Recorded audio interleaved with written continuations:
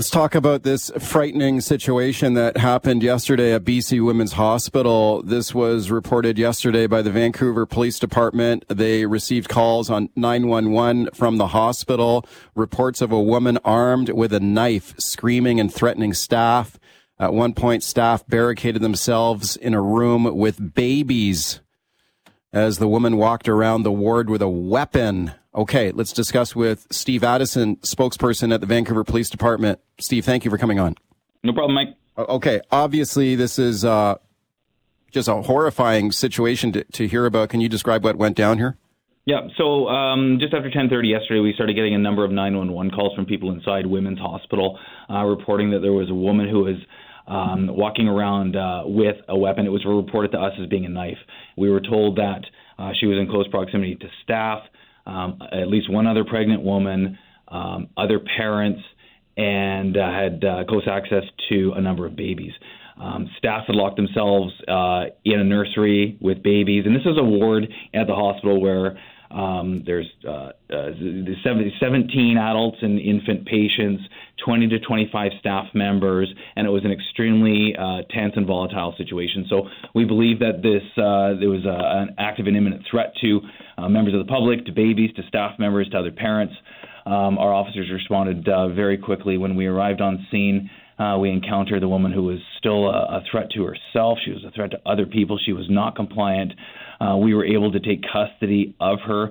We deployed a beanbag shotgun, which is a tool that we use when we're dealing with people who are often armed, non-compliant, violent, when we can't get close enough to them to put hands on them. We deployed some beanbag rounds. And that helped us gain compliance. We were able to take her into custody. No serious injury to her. No injury to any members of the public, to any of the babies, to any of the staff members. So she was arrested for weapons offenses, assault, and for breaching some conditions. And we've got a lot of work to do with our investigation here. So we'll continue on with gathering evidence in this case. Okay, it's good to hear there was no one seriously injured in this incident. As I'm sure you're aware, Steve, there have been some people saying that police overreacted here, especially using a beanbag gun against this woman. Like, when police arrived, did she still have the knife? She was still actively, she was still a threat to herself. She was a threat to others. It was reported to us as being a knife. When we arrived on scene, she had a different weapon in her possession. We haven't disclosed what that weapon is for evidentiary purposes and just for the integrity of the investigation. But she was absolutely a threat to herself. She was a threat to other people, vulnerable people, some of the most vulnerable people in our society. So we're extremely proud of the work that our officers did to act decisively. We've seen in other places, like look at most recently, like the place like Uvalde, Texas, where you have an active deadly threat. In that case, 21 people died. The officers were on scene within 3 minutes, but they waited more than an hour to make entry. During that time, as people were calling 911 asking for help, they did not act, and as a result of that, people died. We weren't going to let that happen here when we had a situation where people were in active danger. We acted decisively. Our officers acted entirely appropriately and managed to resolve a very, very volatile situation and do so safely.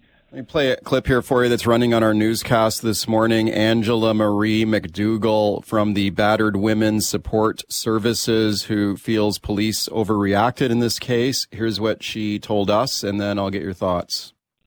Postpartum is a very delicate moment. It's called the fourth trimester, and it requires an extra level of kind of support and care for women.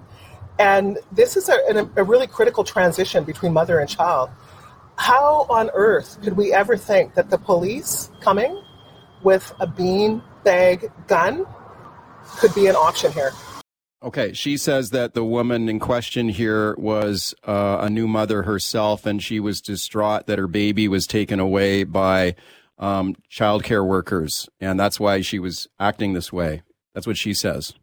Yeah, and we're going to withhold some information with respect to the specific circumstances because there's a very real possibility that charges will be laid and this woman will be identified by name. So in order to protect her privacy and any sensitive issues with MCFD, I'm just going to hold back on a little bit of information there. But what I can tell you is that we had a situation where people inside the hospital, social workers and staff, were running scared. They were calling 911. People were screaming in the background. There was a doctor being chased. There was a woman who we were told had a knife who was trying to get into a locked nursery with babies and staff members sheltering in place. I don't know what the alternative would have been if this wasn't it. Our officers acted in accordance with their training. They acted decisively. They resolved an extremely volatile situation and did so safely.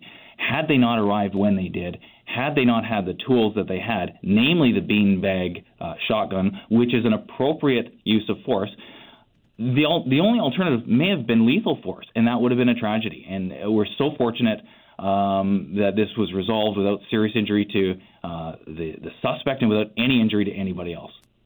Steve Addison, thank you for your time today. Appreciate it. You bet, Mike. Thanks.